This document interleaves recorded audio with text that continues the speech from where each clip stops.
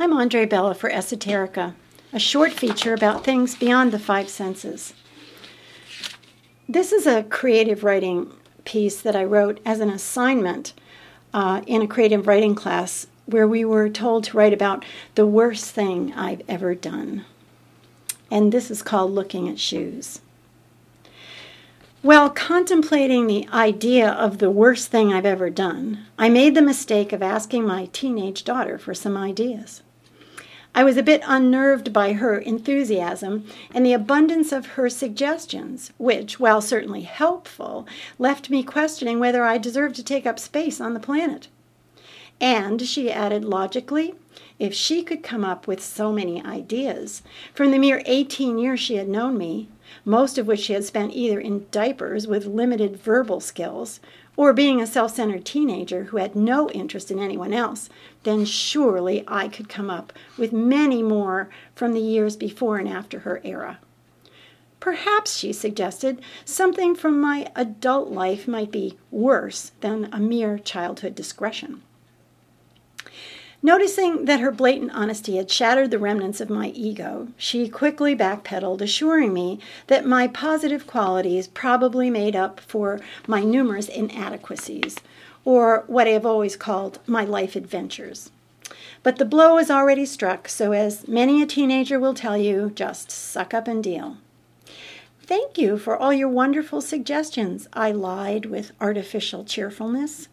But do you have a favorite? Oh, yes, definitely, she answered without the least hesitation. What about that poem you wrote about looking at your shoes for 50 years?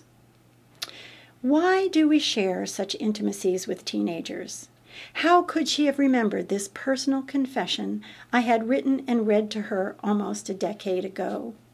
I didn't think teenagers ever listened to adults, and certainly never remembered what they said. After all, just last night I told her to feed the dog, and she claimed an hour later that I'd never mentioned it. Why, that's a great suggestion. What could be a better topic than confessing that for the first 50 years of my life, I had been narrow-minded, irrational, and self-centered? How absolutely perfect. I could think of several things I had regretfully done, including, but not limited to, embarrassing moments, financial fiascos, and failed personal relationships. How about the time I dressed to the nines for a very cool college date to the Playboy Club in Chicago? Remember, you had to have a key. When I accidentally banged my head into a huge plate glass window, sending shockwaves the entire length of Lake Michigan. Or the time I passed out cold in front of a dozen Army GIs at a troop dental clinic because I forgot to tell the dentist I was helping that I couldn't stand the sight of blood. Or, on a more sobering note, I could remember how I had hated my mother when I was a teenager.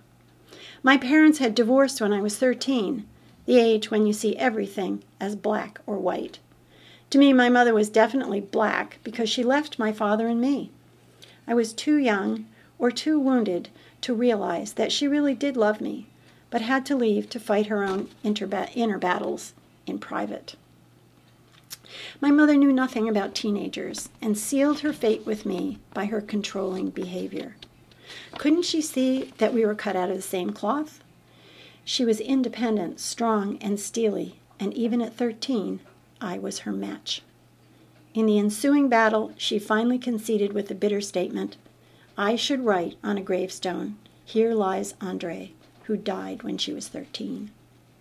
I had won, but I had really lost. I carried the tremendous guilt of hating and hurting my mother for many years, until at age 30, I finally decided to suck up and deal. And with the help of a caring and patient therapist, my mother and I mended our relationship, forgiving each other and honoring our strengths.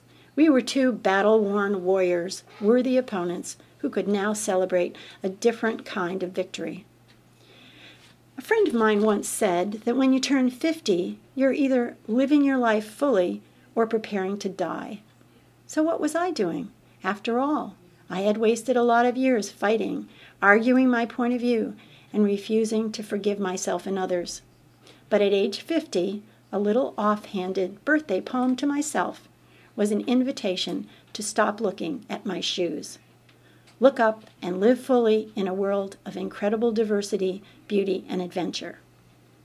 I was never able to find that poem. I probably scribbled it on the back of an old shopping list or in the margin of some never-to-be-read piece of junk mail. But I still remember why I wrote it. My daughter has figured it out already. She won't waste 50 years looking at her shoes. She may not care about whether she's fed the dog, but she knows how to look up into the beauty of the heavens, and perhaps that's why I named her Sky. For Esoterica, I'm Andre Bella. Thanks for listening.